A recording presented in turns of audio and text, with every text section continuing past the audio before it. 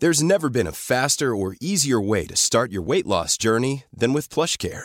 PlushCare accepts most insurance plans and gives you online access to board-certified physicians who can prescribe FDA-approved weight loss medications like Wegovy and Zepbound for those who qualify.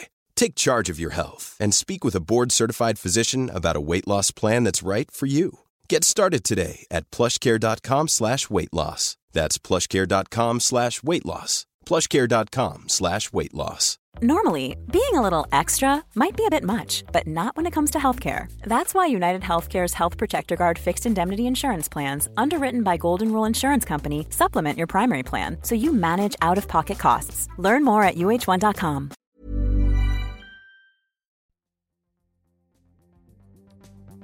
Welcome to our podcast. Life After the Letters. I'm Amelie. And I'm Suba. We're friends that met whilst working our first shifts as junior doctors. And we're here to talk about the stories and challenges that we face every day. Today we're welcoming Mr. David Salu to the podcast. He is a surgeon and the author of the autobiographical book, Did He Save Lives?, where he chronicles his medical career and the tragic circumstances of a death that resulted in him being convicted of manslaughter and serving 15 months in prison. He came from humble beginnings in Sierra Leone and then completed his medical education in Manchester.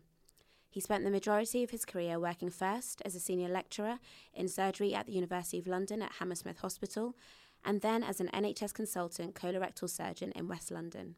His life was irrevocably changed following the death of a patient in a private hospital in Harrow, which ultimately resulted in a manslaughter conviction.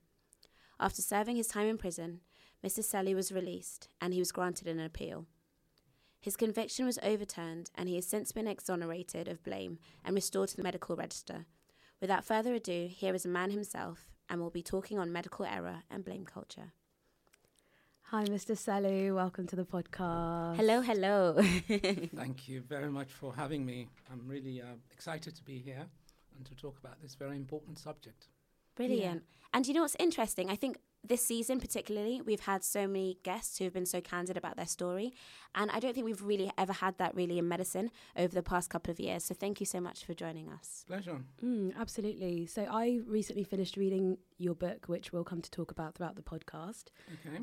It was a fantastic read. You were so open about all of your experiences and like just the struggles of everything that had happened. And honestly, I feel like it's really an honour to meet you, like just after reading everything. And even whilst I was reading it, talking to colleagues at work, so many people had heard of your story, are so sympathetic.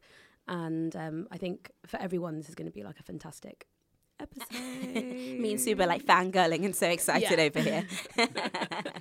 Well, it's been a big story, as I'm sure you know and you've said. It's a story that gripped medicine and has huge implications on the way we practice medicine, as we're going to talk about in this podcast. Absolutely. So, Mr. Salu, do you mind just recapping? Actually, let's start from the beginning, if that's okay. So you grew up in Sierra Leone? Yes. Okay. Tell us a little bit about that and how you came into coming into medicine in the first place. Well, I was born in Sierra Leone, which, as you know, is in West Africa. Yes. As you say, humble beginnings. I went to school purely by chance because I managed to read and write even before I was able to go to school.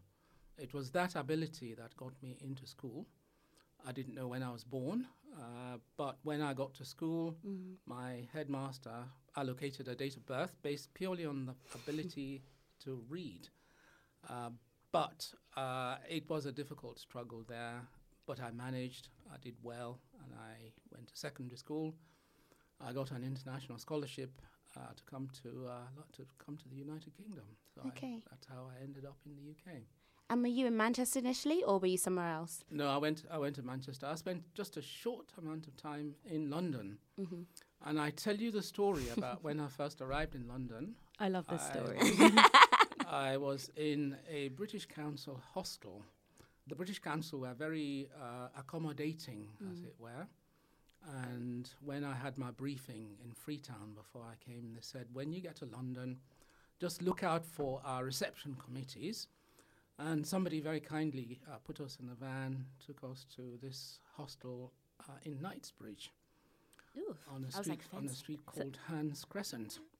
It's a nice place to be in a hostel, isn't it? Yes, it was. Yes. Anyway, in the morning, I woke up, wanted to brush my teeth, comb my hair, and I realised Super that soft I'd laughing. left my toothbrush, my toothpaste, and my comb back Also, in I Sierra relate to that Leone. because that's me when I travel. As all my friends know, literally don't have any of the essentials. Yeah, so I got out of Hans Crescent and walked onto this huge road. I'd never seen anything like it before, into a shop the like of which I'd never seen before. Bright lights and lots of merchandise and so on. I walked in and I asked this man, I said, I'm from Sierra Leone, this is my first time in London, and I'd like to buy a comb, a toothbrush, and some toothpaste. He looked at me very sympathetically and he said, sir, I think a shop you want is not us. Walk out through that door, turn left, walk over Hans Road, and it's on your left. You can't miss it, you know, the old British way of saying it. Anyway, it was much later when I arrived in Manchester and during Freshers' Week, when we were talking about our experiences, that I told them about my encounter, and the shop was called Harrods. So you can imagine the reception I got. Actually, comedy. Talking about my first encounters in London, but that was an exciting time. Yes. I imagine also on the flip side, that shop assistant being like, "Oh, the most hilarious He guy walked probably in just today." couldn't stop his laugh, but Yeah. he was very polite. Yes. And also, you could have just been spending so much money if you did that in Harrods. Yes, Yeah. it's not a good place to buy a comb. No. but- So you bumped No. into the right person, Yeah, I feel, yeah, on that yeah, first yeah. day. So you both went to Manchester, so I feel like we need to touch on that. 'Cause you're both Manchester medics, aren't Oh, you? is that right? Okay. Yeah, I absolutely love that city. So, yeah. I Amelie always raves about Manchester. Yes, great place. I mean, the things I liked about Manchester were really two. First, the first time I saw snow was in Manchester. Oh, Coming from a hot country, snow was not of course. something I'd been used to. But I also liked going to Manchester United, and George Best, of course, was I knew there was going to be a football story. there in was there. Yeah, a football there story has to there. be. And the first time I watched him play football, that was magical. Oh, that's So that was, amazing. yeah. Two very wholesome experiences. Yes, remembering I came to medical school and I'm talking here about football. Anyway, it was a nice place, great place. Yeah, I have very fond memories of Manchester. So from there, you obviously went on to become a colorectal surgeon, and you ended up back down in London, not at the doors of Harrods this time. No, try Still to keep West away from London. the place. Yeah. Yes, I was a senior lecturer in surgery at the then Royal Postgraduate Medical School, which subsequently became subsumed into Imperial College, based Okay. at Hammersmith Hospital. And then in the year 2000, I moved on to an pure NHS practice away from academia at Ealing Hospital in West London. And that's where I was working in 2000 onwards. In 2010, as we'll come to the story in a minute, I was practicing in a private hospital called the Clementine Churchill Hospital in Harrow. And that's where the story that we're going to be talking about really all began. And can I just ask, just generally, over that period of time, so from medical school through to the earlier stages of your training, was there ever any appreciation for the law and doctors? Or was there anything like in the news at the time that made you think, okay, this is something we need to think about and take seriously? Well, I'd never been taught anything about the law. It was obviously something that was there and we had to obey it. I think the thing about doctors, all of us, is that we wake up in the morning, we want to do good, and we feel we always do good, and therefore we're not really in the frame of mind of breaking the law. Yeah. So I think the law was something that was a long way away from everything that we did. But of course, the law is embroiled in our practice in ways that we don't really appreciate, but are very intricate.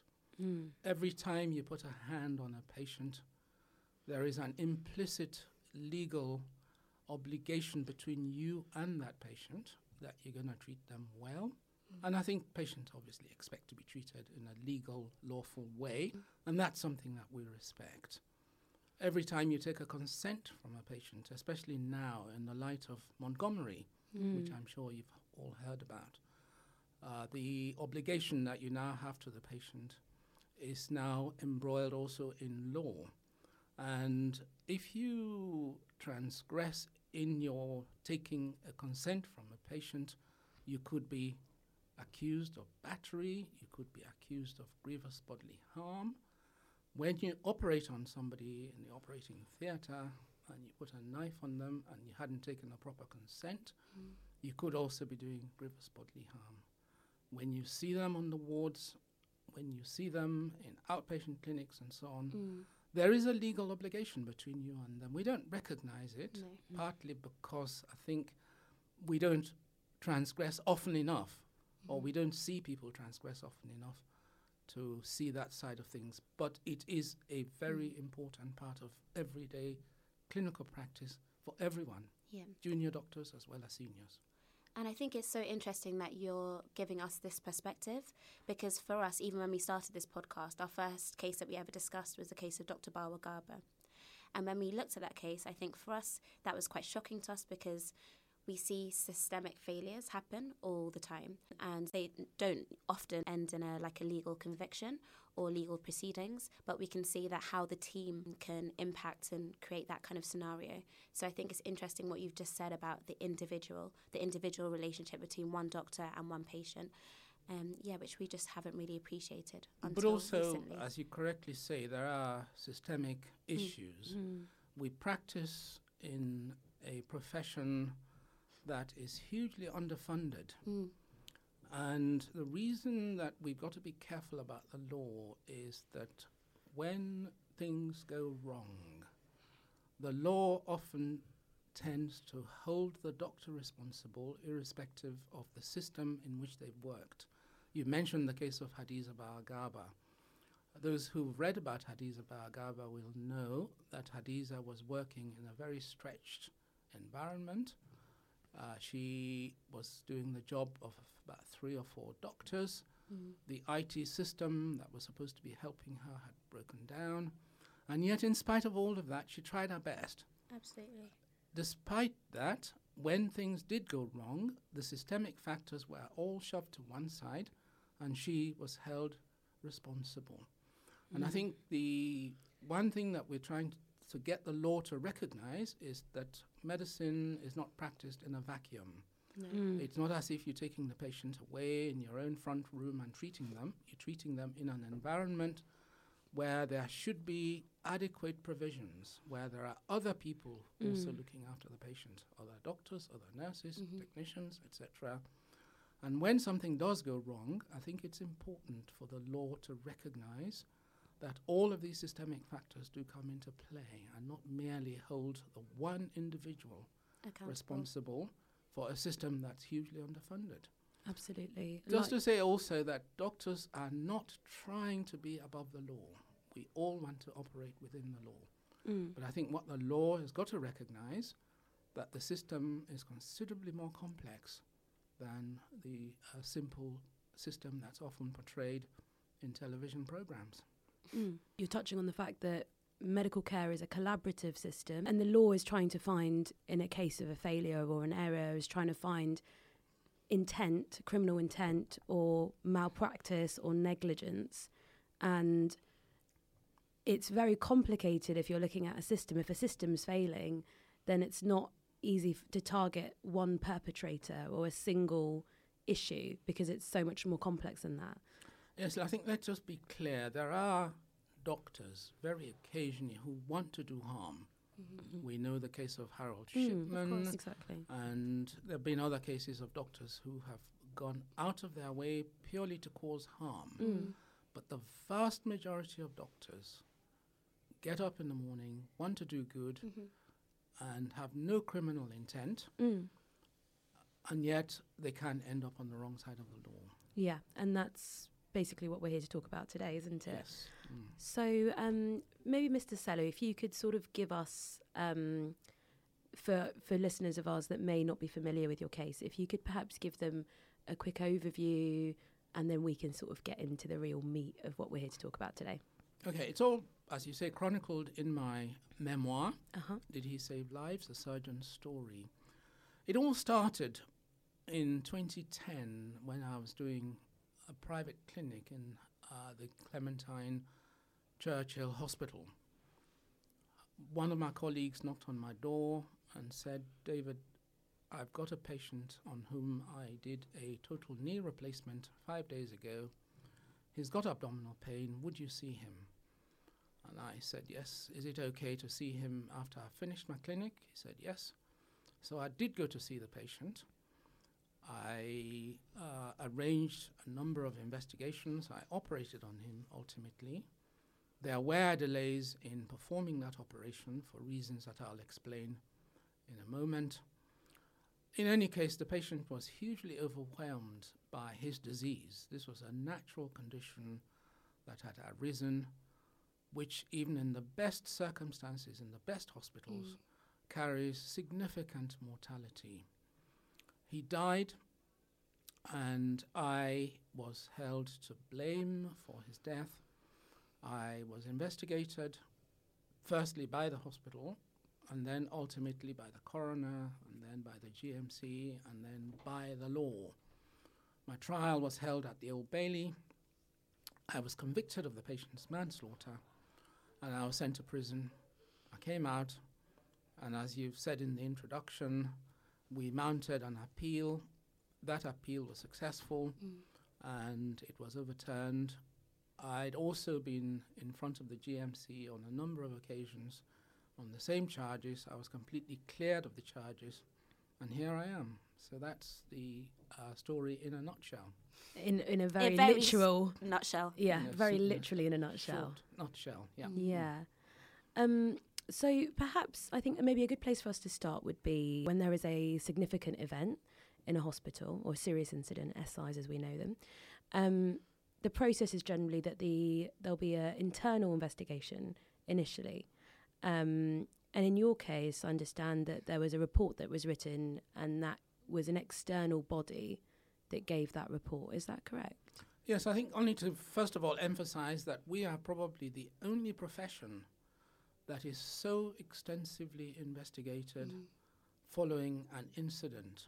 In other professions, the process is much shorter, much smoother perhaps, and the consequences not as grave. In medicine, there is a whole range of investigations that happen when there's an untoward incident. Yes, it first kicked off by the hospital wanting to deflect blame for a number of systemic issues that I'll talk about later on in the podcast. But they wanted to hold somebody responsible for the patient's death other than themselves. So what they did was they hired an external company, not quite sure how independent that external company was, because as I'll mention in a moment, the director of that company actually ultimately took a senior job in the hospital establishment. So whether he was entirely partial is something that I often talk about. That director of that inquiry company, also got a colorectal surgeon from a hospital in Burton-on-Trent. And again, one of the things that surgeon did not declare is that he worked in a hospital where the mortality rate for elective colorectal surgery had been the highest in the country. 1 out of every 6 of their patients who they'd operated on electively had died following their operations.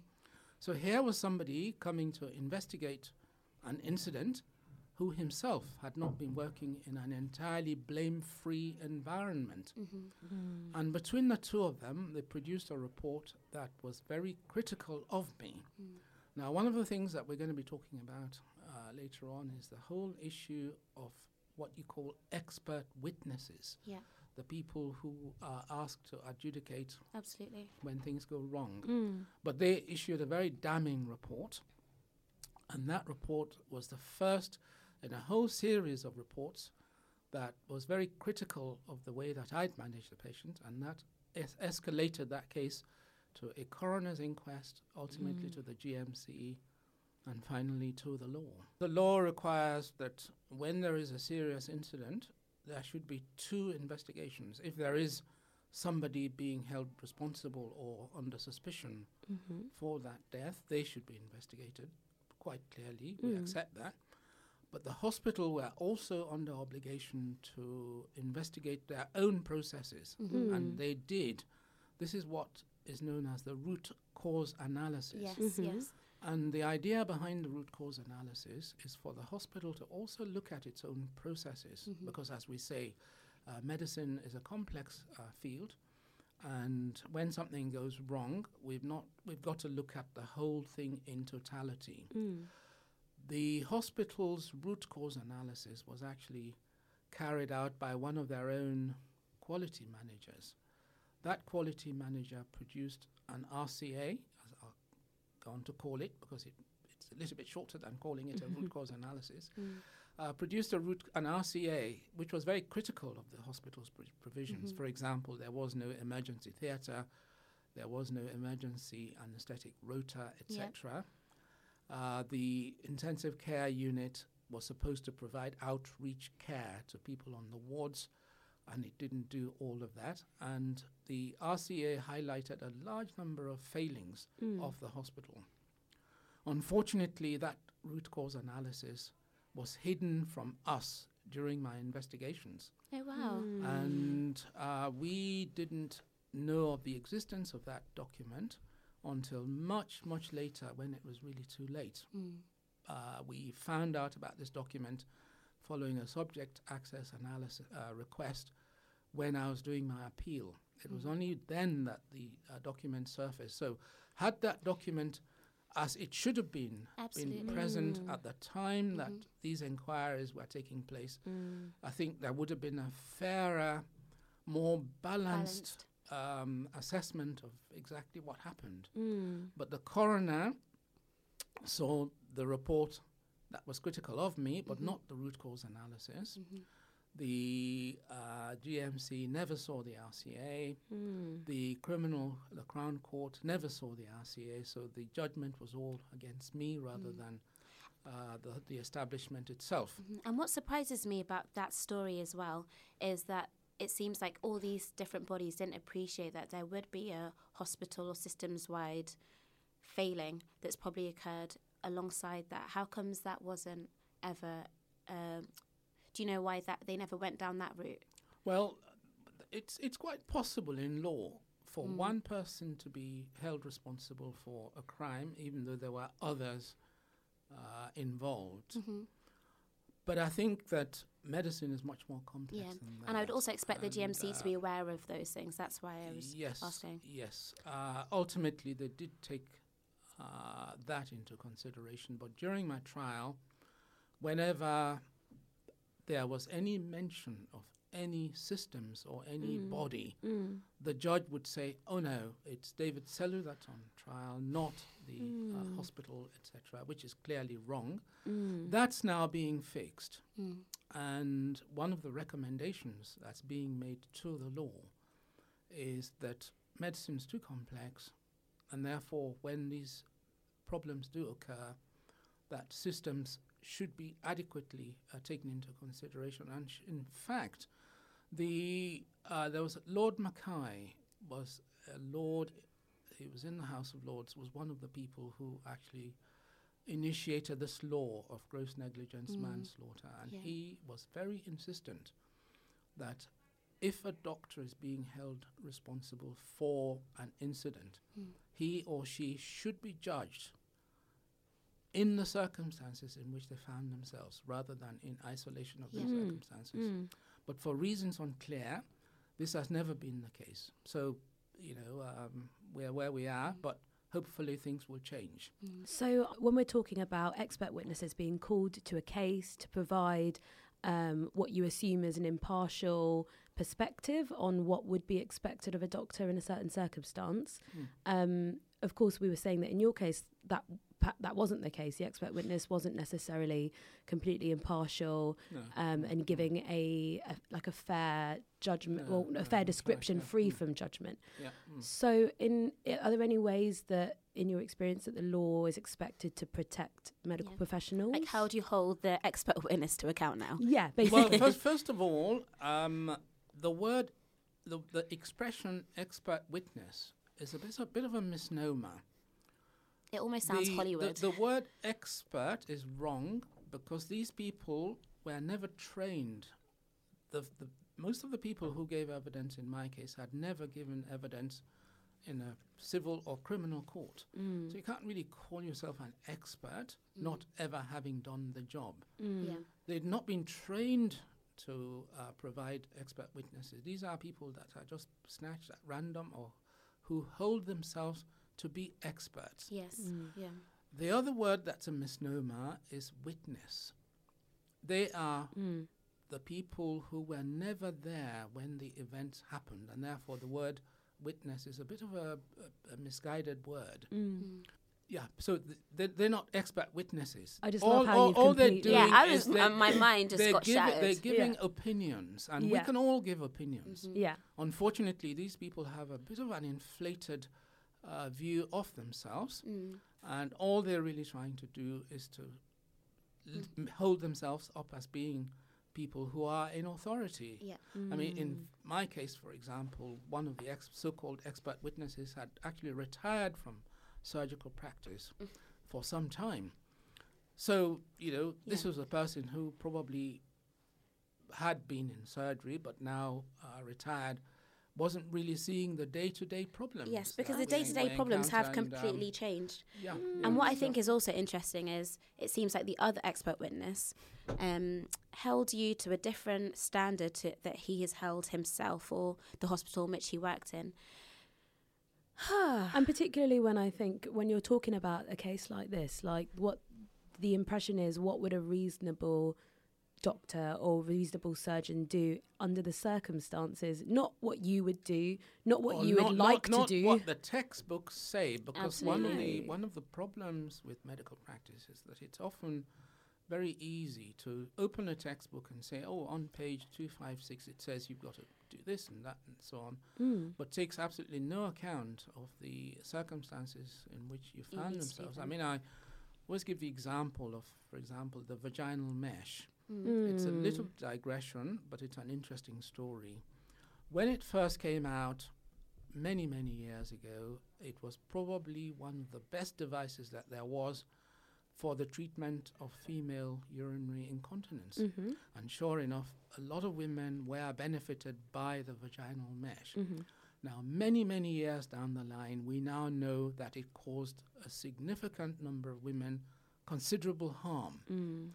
Now, if you judge the surgeons who did that operation 20 years ago based on the information that was available to them, you can't really criticize them because they did the best that there was at the time using the knowledge that they knew at the time. Absolutely. Unfortunately, one of the things that expert witnesses do tend to forget is that medicine does change over time, and therefore, as in my case, my trial was in 2013.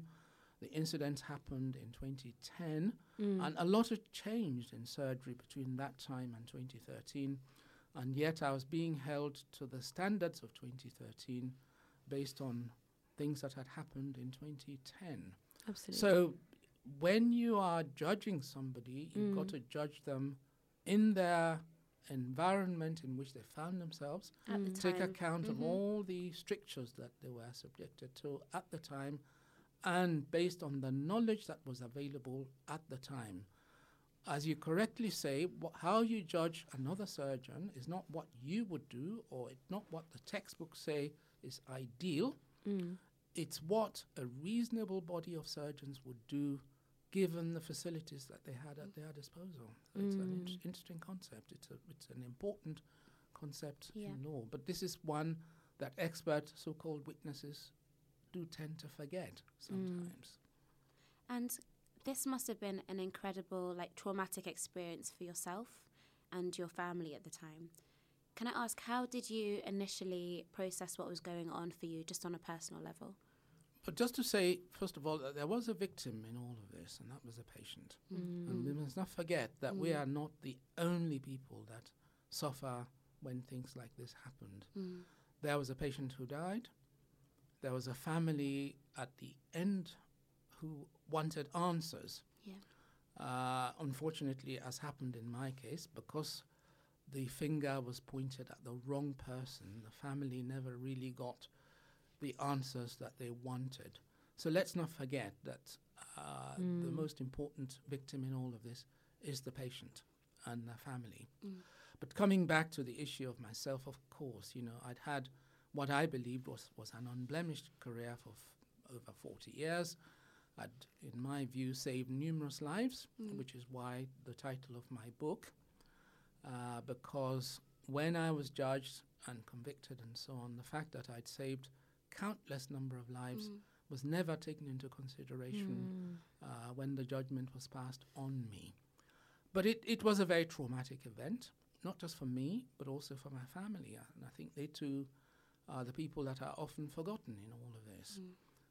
Because the events that took place were purely things that happened that they were due or judged to be either my actions or inactions and nothing to do with my family. And yet, at the end of it, I lost my career, I lost my salary, my children were in university, they were trying to forge a career.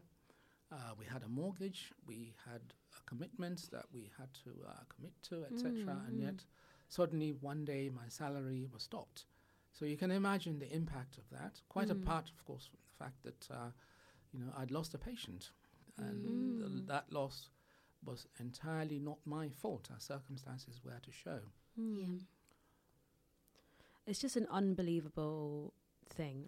It just blows my mind. But I found even more shocking was just the absolute lack of support that you talk about in the book from places where you would expect that you would be able to get support for someone going through this. Yeah, absolutely. Yeah, and I know you do talk about your colleagues being personally very supportive, but from organisations such as the BMA or the Royal Colleges, I know in your book you talk about not getting much support at all. And is that something that's changed since? Have you had conversations with those organisations since? Yes, things are changing. First of all, when something like this happens, I think you'd expect a lot of support from your base organisation. Unfortunately, the base organisation that I was working at was really more of a business than a medical establishment. I think they're there mainly to make money rather than unfairly, perhaps,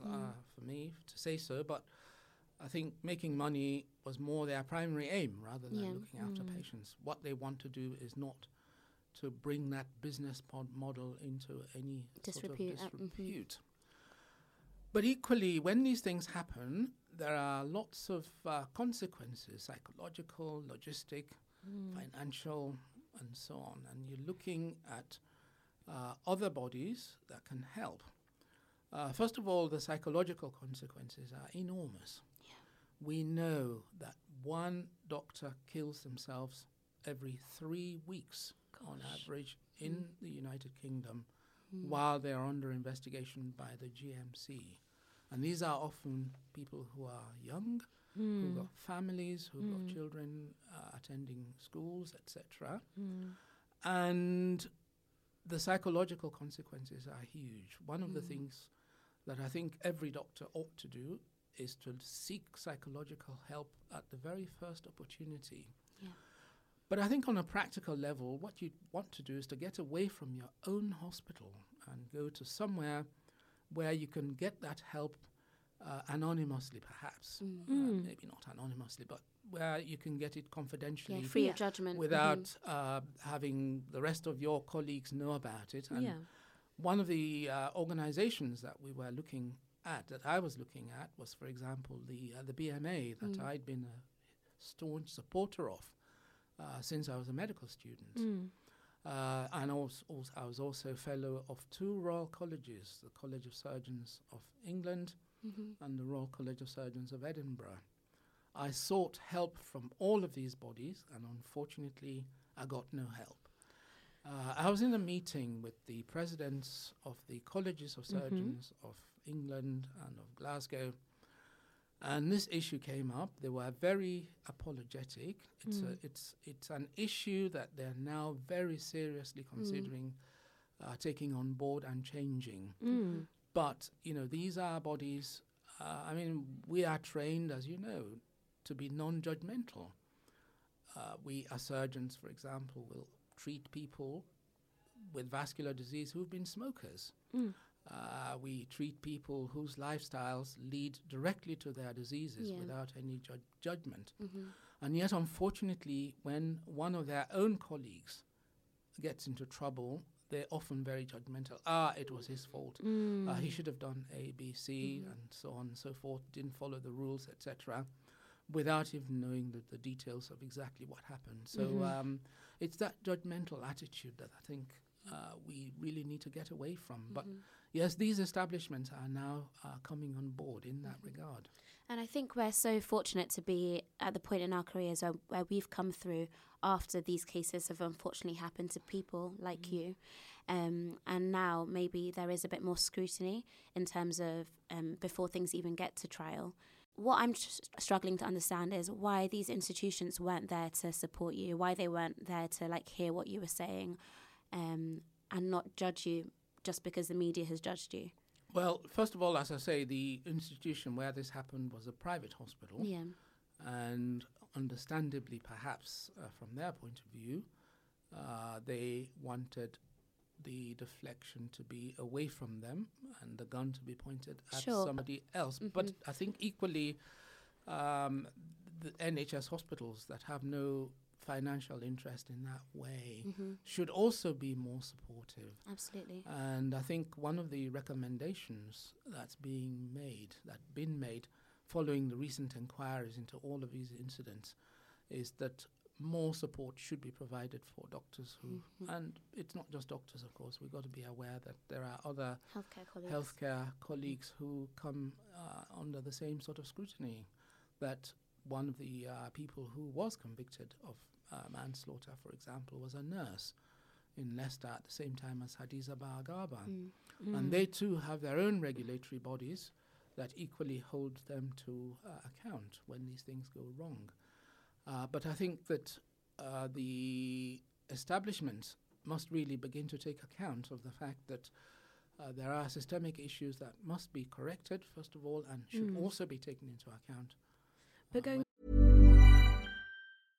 Hey, I'm Ryan Reynolds. At Mint Mobile, we like to do the opposite of what Big Wireless does. They charge you a lot.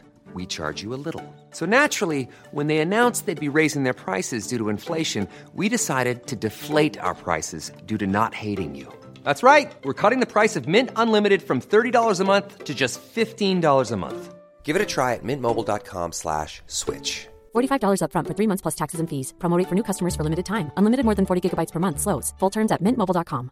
Want flexibility? Take yoga. Want flexibility with your health insurance? Check out United Healthcare Insurance Plans. Underwritten by Golden Rule Insurance Company, they offer flexible, budget-friendly medical, dental, and vision coverage that may be right for you. More at uh1.com. This is Paige, the co-host of Giggly Squad, and I want to tell you about a company that I've been loving, Olive & June. Olive & June gives you everything that you need for a salon-quality manicure in one box. And if you break it down, it really comes out to $2 a manicure, which is absolutely insane.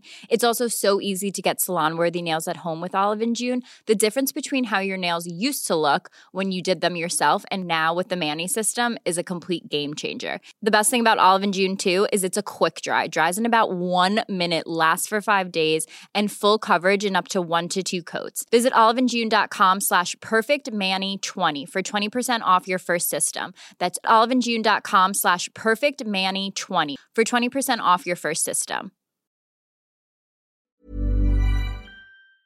these incidents occur. I think what Amale was trying to get at was actually, so of course with hospitals and private institutions, we understand they may have other reasons for wanting to try and point the finger. But when we're talking about organisations such as the BMA or the Royal Colleges, of course they're there to support their doctors. So where was the gap in terms of them not wanting to be supportive for yourself when you'd been a member with them for so long? And just to follow on from that question, when I think about like the GMC from, it's still is still very much relevant in their practices now. Sorry, what I'm thinking, let me say my words, is with the GMC investigations, we all know that they have been biased. It's a historically racist institution. Absolutely. And that's actually a lot of the institutions in the UK, including the police. We can look at the Stephen Lawrence cases and understand, okay, the numbers of people that were even reporting to the GMC is just disproportionate when you're thinking about people who are black or from another minority ethnic group. Yeah, I think just to take you on that point, the GMC deny that there is any racism in the way that they investigate their cases. Oh, I thought Now, was there not a report in No, it? so this is recent. Let's just be very clear about that report. What that report was put up to do was to look at why there is a disproportionate number of black and ethnic minority practitioners referred to the GMC. What that committee was not allowed to do was to look at whether, when those cases got to the GMC, there was any racial bias in the way that the decisions were made from that point on. Okay, I see. So there is no doubt about the Interesting. fact Yeah. that the majority of doctors who get referred to the GMC are from black and ethnic minority, far disproportionate. Okay. The number of doctors, for example, in ethnic doctors in healthcare is between 20 to 30%. Whereas the number of people who get referred to the GMC is about, the proportion is more than 90%. That there's no question about. Yeah. Now, unfortunately, what that committee was not allowed to do was to then determine whether from that point at which they got to the GMC, there was any racial bias in the way that the GMC made its decisions. Now, the GMC argues that when doctors get to that point, there is no disproportionality. There are people who, of course, argue that there is disproportionality. That, for example, if you have an ethnic minority person commit a certain misdemeanor as compared to a white person, that the sanctions that are imposed are different. They're more the stiffer and so on Harsher, to the lengthier. ethnic minority person. But the GMC denies that, and unfortunately, that committee didn't go that far down the line to really look at that, whether there was disproportionality there. What is not in doubt is that the number of ethnic minority people referred to the GMC is way, way disproportionate. No question about that. And as you say, also the same in the law. And it's the same also for other regulators. Of course. That regulate medicine and nursing, etc. Actually, it's quite a crucial question. So it's a shame they didn't pursue that further to find out if there is bias within the GMC. But anyways, that's a question for another day, I think. So that's a whole other episode. That is a whole other question. So, Mr. Selly, I see for our listeners, we've got a predominantly junior doctor listening group. Yes. So we're kind of often maybe slightly protected in the sense that when we're practicing, there's always a responsible clinician who is obviously always the consultant. Yeah. So you're working under the consultant's instructions. So in the case of SIs or errors, it often filters back up to the consultant. What's your impression on how the criminalisation of medical error, how will that filter down to junior doctors? Should we be scared? Should we be sort of taking things into consideration, or is it something that's kind of still from a slightly higher up level, more affecting the consultant group? Well, I don't want people to be scared of practicing medicine. I think scare is perhaps not really the right word. No. We all go out, we want to do good. Yeah. Let's continue to do good. What we've got to be aware of, however, is that we are going to be held for our own actions. There is a misconception, perhaps, that if you're a junior doctor and you make a mistake, your consultant is going to be held responsible for that. No. Yes, depending on how your consultant or your registrar supervised you, if you're an FY1 or an FY2, they too would carry responsibility, but you are going to be held responsible for your own actions based on your level of knowledge. Obviously, the law or the regulator is not going to judge you as against the competence of a registrar. If you're at FY1, for example, you're not expected to be acting like a registrar, but you should be responsible to act like a competent FY1. If you transgress against those sorts of rules, yes, you will be held responsible. So let's not have the misconception that somehow if something goes wrong, your registrar or your consultant is the one that's going to be held responsible. Yes, they can be held responsible if they haven't supervised you adequately. So, if I give you a scalpel and I say to you, not having done an appendicectomy before, go and take out that appendix, and you go and do it badly, then, of course, I would have failed in my responsibility to you.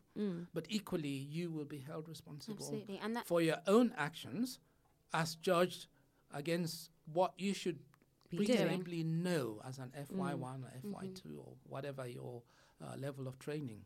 So you do have responsibility for your own actions. I think something else that we should definitely touch on is defensive practice. Yes. With the increasing number of convictions or charges being brought against doctors and I would say in perhaps in recent days, have you noticed in your own practice that people are changing in the way that they're practicing medicine, and how does that negatively impact patients? Well, let's just be clear first of all about what we mean by defensive practice. Defensive practice is the practice that we do in order primarily to protect ourselves and to cover our own backs. Let me give you an example. If you're a GP sitting in a surgery and a child comes along who's got a bit of a cough, slight temperature, you say to yourself, well, I think it's a viral infection. I should really reassure the parents to go away, give the child some paracetamol and plenty of water, etc. In somebody who's practicing defensively, what they would do would be to prescribe antibiotics to that child, because they know that in the majority it's going to be a viral infection, but occasionally it may turn out to be a bacterial infection that should have been treated with antibiotics. Now, what we're doing there is giving perhaps 20 children antibiotics when perhaps only one should have been given antibiotics, so we don't miss that one patient who may turn out to have a bacterial infection. Now, what that does is we know what happens when we inappropriately prescribe antibiotics. Another example is... And even on from that, of course, we can talk about antibiotic resistance, but also that's what I wanted to pick you up on. I'm happy he picked you up on the statement defensive practice. The defensive practice only tends to really be a symptom of someone trying to cover their own back. So now if we actually go back to what clinical medicine is meant to do and how we're meant to reassure our patients and educate them, particularly these a parent, because I work in pediatrics mainly. So with parents, so many of them will be anxious. They're so scared that their child has tonsillitis or is bacterial. But actually, you as a doctor, with your own clinical information, you can now empower them and educate them. So I think you tend to lose all of those psychosocial important things as well when your focus now becomes, okay, I must cover my own back. What you've got to bear in mind, though, is talking from the point of view of the clinician is occasionally one of those cases will turn out to be a tonsillitis that you'd reassured and sent home. And it's that sort of case that's going to be in the press. This child was seen by X number of doctors. They failed to diagnose tonsillitis. They reassured the mother that the child had a viral infection and therefore said, go away and everything is going to be fine. This is what doctors are fearing. I mean, another example... But then I suppose the addendum to that as well is maybe because we also are aware of cases similar to yours, is that we will now be aware that we need to safety net them or to provide certain information. If so-and-so happens, this is what you need to do. Well, think of there was that case of an optometrist called Honey Rose. What a name! Sounds like a TV character. She was an Indian optometrist practicing in a high street chemist. When a child came in and had an eye examination, and she missed papilledema in that child. Mm-hmm. And sometime much later, that child died from a brain tumor. Mm. And when people looked back, they found that the child actually had papilledema, which should have been picked up on that original optometry test. Now, what do you say to parents like that? That optometrist, incidentally, was convicted of the manslaughter of that child, but that conviction was ultimately overturned, I think, quite sensibly. But I think it's that kind of scenario that doctors are worried about. Yeah. That, yes, you can reassure the mother. I tell them, if this happens and that happens, come back. But I think when all of this happens, that sort of information gets forgotten in the whole process. Yeah.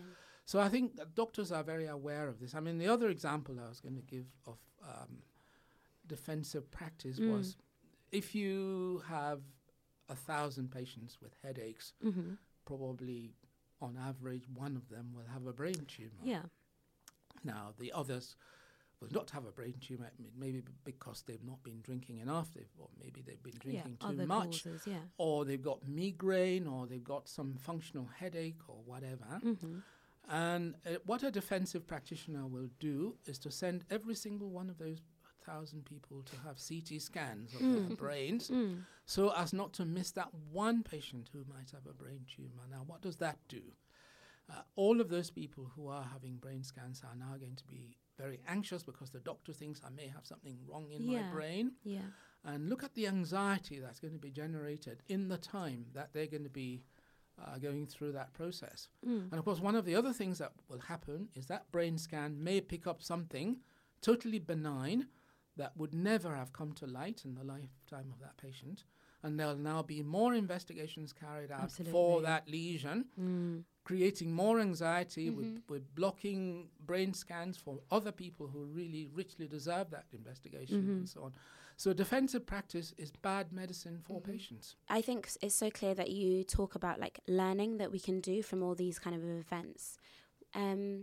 What sort of things have you shared with people in terms of how do we now like move towards like a duty of candor rather than like a blame culture? Well, I think the duty of candor is really primary in medicine. Our patients expect it. One of the things that we should talk about is what patients and parents expect when they come to medicine. I think patients deserve to be treated correctly, with the right sort of knowledge, etc., and they obviously deserve to be treated with considerable respect. This is what we're all here for. When things go wrong, patients want primarily 3 things out of 4. The first is for us to put up our hands and say, sorry, we got it wrong as practitioners. And to mean that, not merely to say it, because that's what's expected of us. The second thing that patients and parents want us to do is to give them an adequate explanation as to why whatever went wrong, because they deserve that. If they're going to put any sort of closure to, for example, somebody who's died, I think they want to understand exactly what it was that happened to their loved one. The third thing that patients want is to be reassured that if we've made a mistake, that we are going to learn from that mistake so that it doesn't happen to other patients in the future. Now, we often have this misconception that what people want is compensation. Yes, of course, people deserve compensation if they should be compensated. I mean, if you've got a taxi driver who is paralyzed following a spinal operation that's gone wrong and they now can't do their job, they've got bills to pay, etc., I think they deserve to be compensated. But primarily, what patients want are those 3 things. It's when we don't offer those 3 things that people feel that the only way they're going to get redress is to seek compensation. But that is really the last thing that's often on patients' minds when these things happen.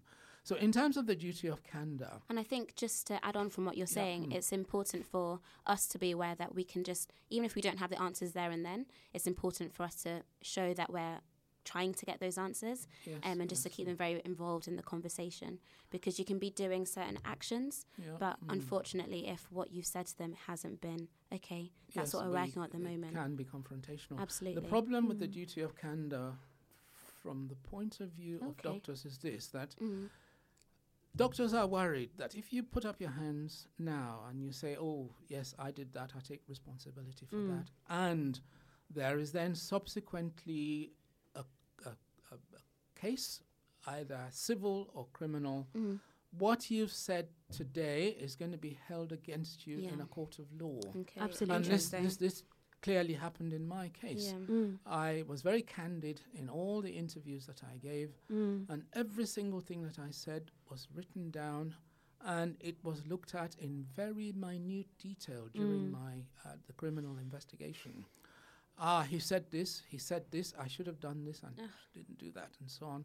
And I think this is obviously bad for learning, because what it does do is it discourages doctors and practitioners from being candid from the word go, because they know or they suspect that if they are candid, any words of candor that they express now are going to come to haunt them, because those words are going to be forensically examined in a court of law and held against them.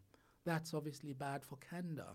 Yeah, that's a crucial issue when duty of candor is such a core tenet of medicine and of building a doctor-patient relationship. Like, your patient trusts that you are truthful and that you are reliable and that you are honest. And that's the only way we're going to learn in future, because Absolutely. if we either to ourselves or to our colleagues say, look, I did that wrong, that's what I should have done, in future this is the way we should be doing it, then it means that we're learning from our mistakes. And we're progressing, and medicine is progressing. What we're not doing is, by not having that duty of that candor, we are deluding ourselves that we're doing the right things for our patients, and we are avoiding that learning opportunity that really comes out of candor, which is obviously very bad for medicine. So given that the nature of the law kind of in some way erodes sort of core tenets for us, such as duty of candor, do you think that doctors should then be judged in the eyes of the law in the way that the law judges most professions or most members of the population? Well, first of all, just to say that we're all citizens, and we don't want to be held above the law. No. But what we do want the law to recognize is that the environment in which we practice is a very difficult one, that medicine is not the kind of discipline that is perceived, that the perception of medicine as a kind of a magical discipline should be dispelled. Unfortunately, in my case, there was the perception given to the jury that had he done this, had he given antibiotics at this moment in time, that patient would have been up and walking out of the hospital at such and such a time. Of course, we know that antibiotics don't work in that sort of way. I mean, they're amazing, but it's no magic wand. They're not magical, and they can cause harm too, quite apart from the good that they do.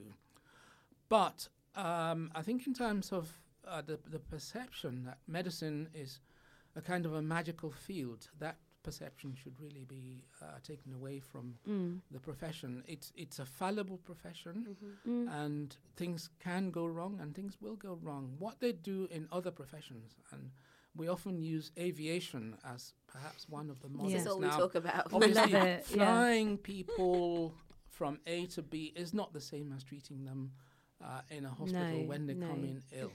And I think we've got to be careful not to equate equation to medicine. Nevertheless, there are things that they've done in aviation which are commendable.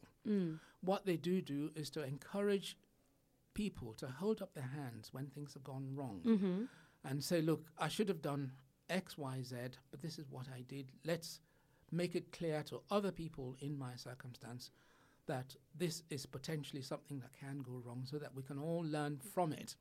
Or if something's gone wrong and we didn't mean to do wrong, hold up our hands and say, this is what we did wrong, so that everybody can learn from it. This is how aviation has managed to make flying one of the safest forms of transportation. Absolutely. And I think that's such a testament to your story as well, because actually what may have been easier for you to do is to have held some of the truths back or shove someone else under the bus. And I think it's almost, when I think of your story, I always think, oh, what could you have done? What could have been changed? But actually, it sounds like it was unavoidable what you could have done to respond to this case. Well, let's just be clear. First of all, I went to prison based on what I was alleged to have done wrong. Yes, and that's what I'm saying. In a criminal court. Now, the GMC and the Medical Practitioners Tribunal Service, which is a civil court, but in my view, the people who were there were more enlightened. Yeah. What they did do was to look at this case in its totality. Yes. Look at all the system provisions or lacks of provisions of systemic facilities.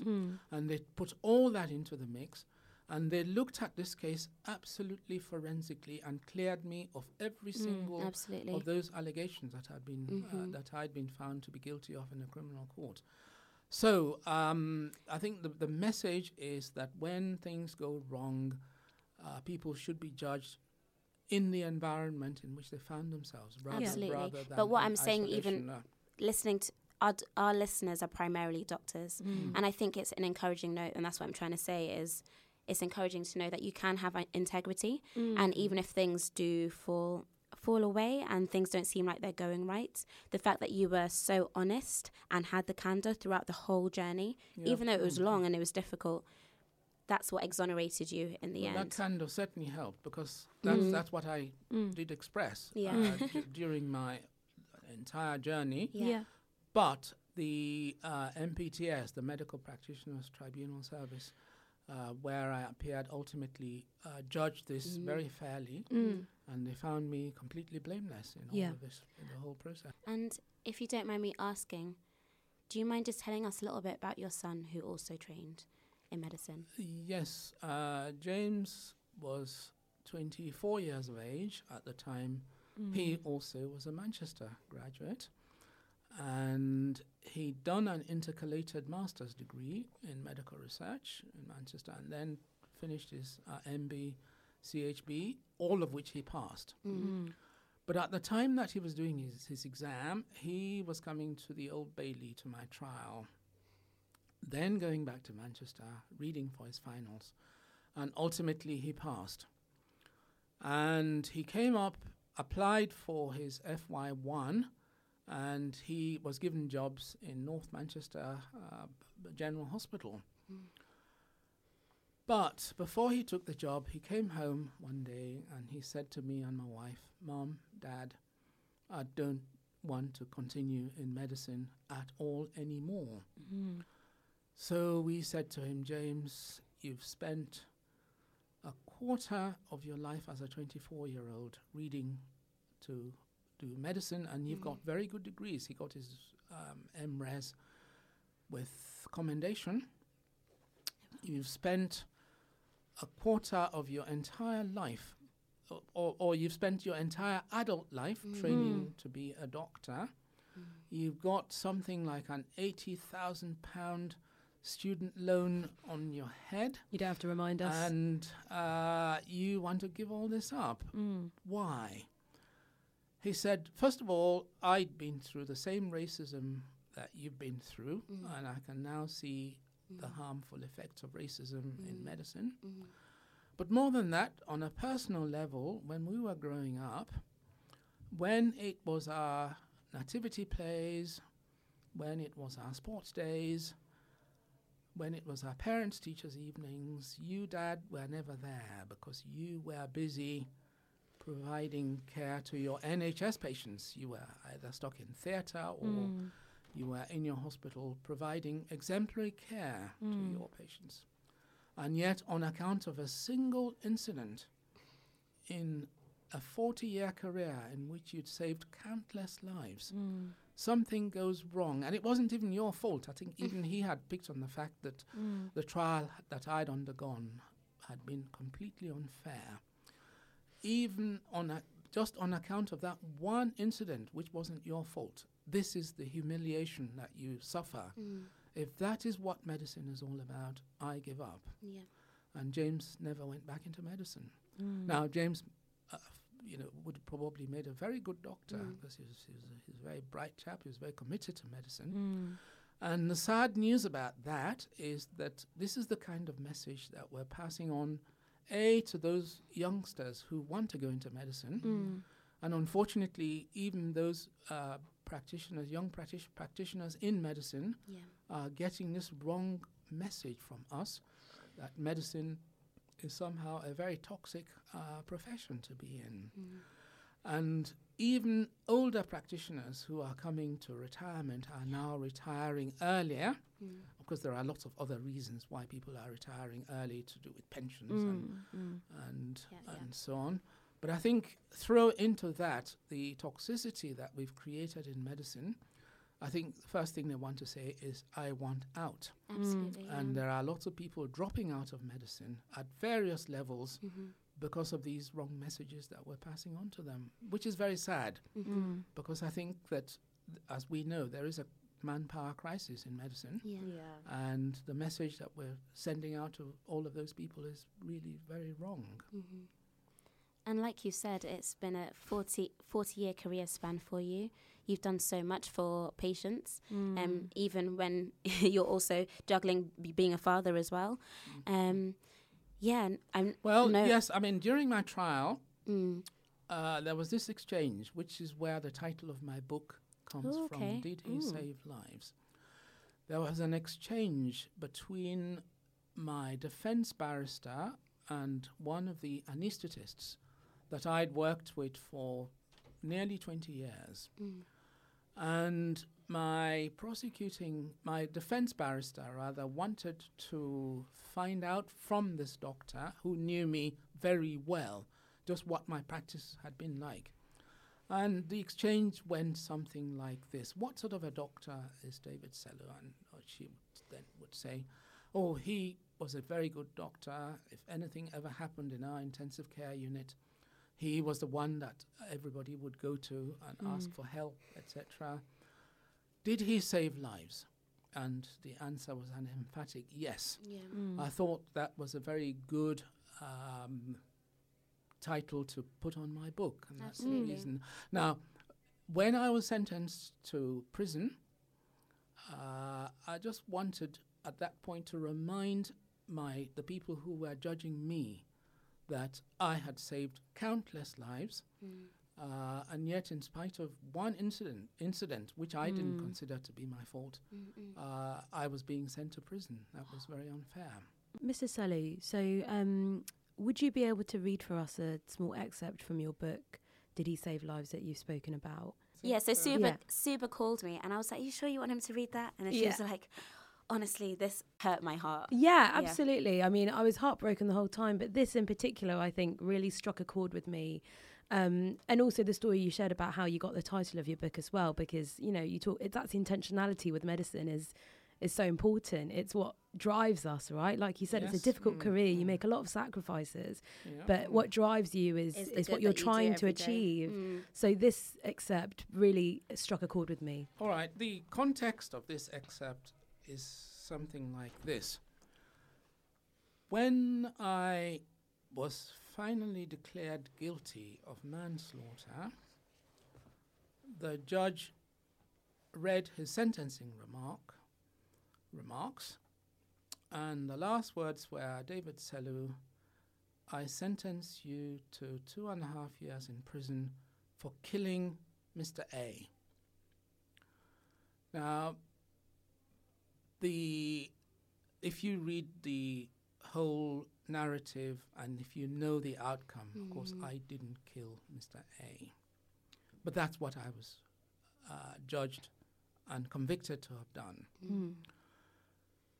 I wanted to remind the judge, or rather what the judge didn't do, was to remind the jury and all the listeners that this patient, Mr. A, had a disease which kills a significant number of people who have it, that Mr. A had other comorbidities, such as cirrhosis of his liver, which negatively impact on survival from major surgery.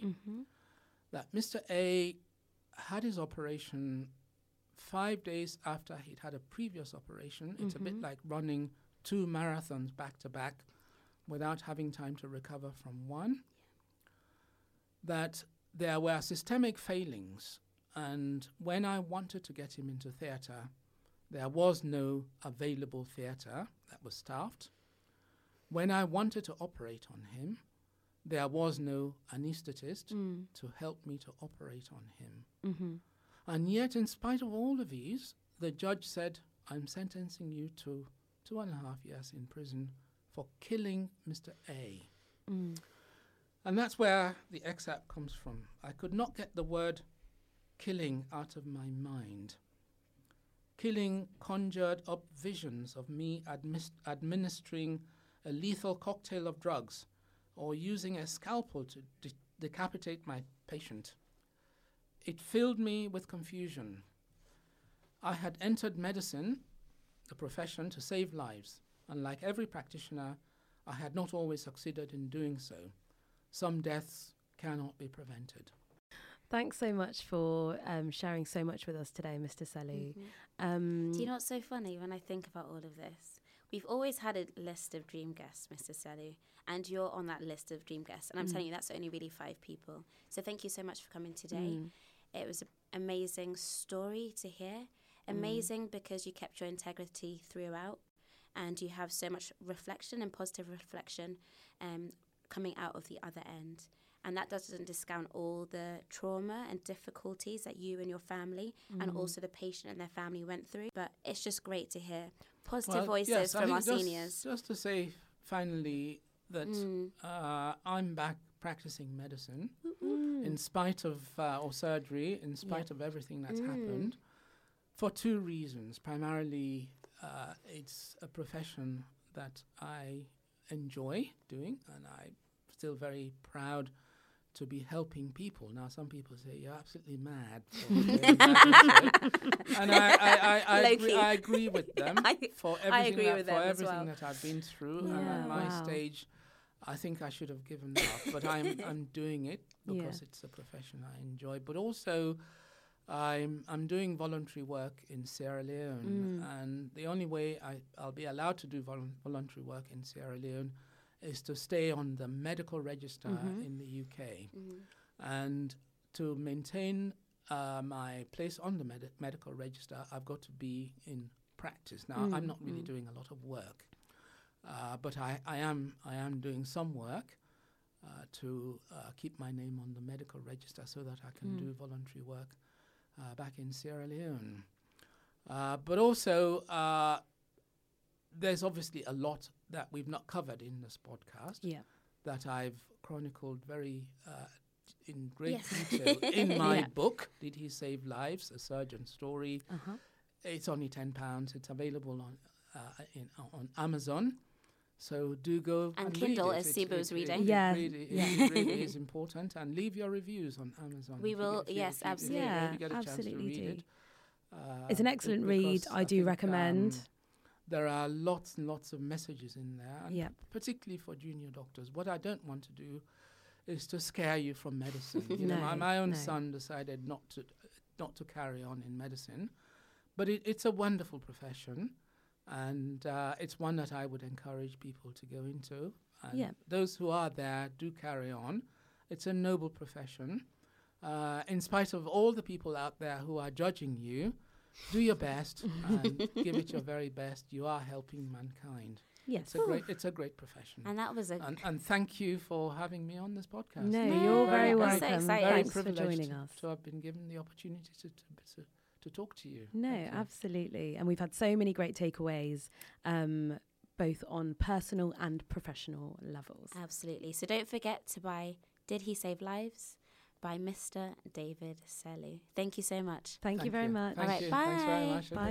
Bye. Catch us over on www.aftertheletters.com or /aftertheletters on every social media network.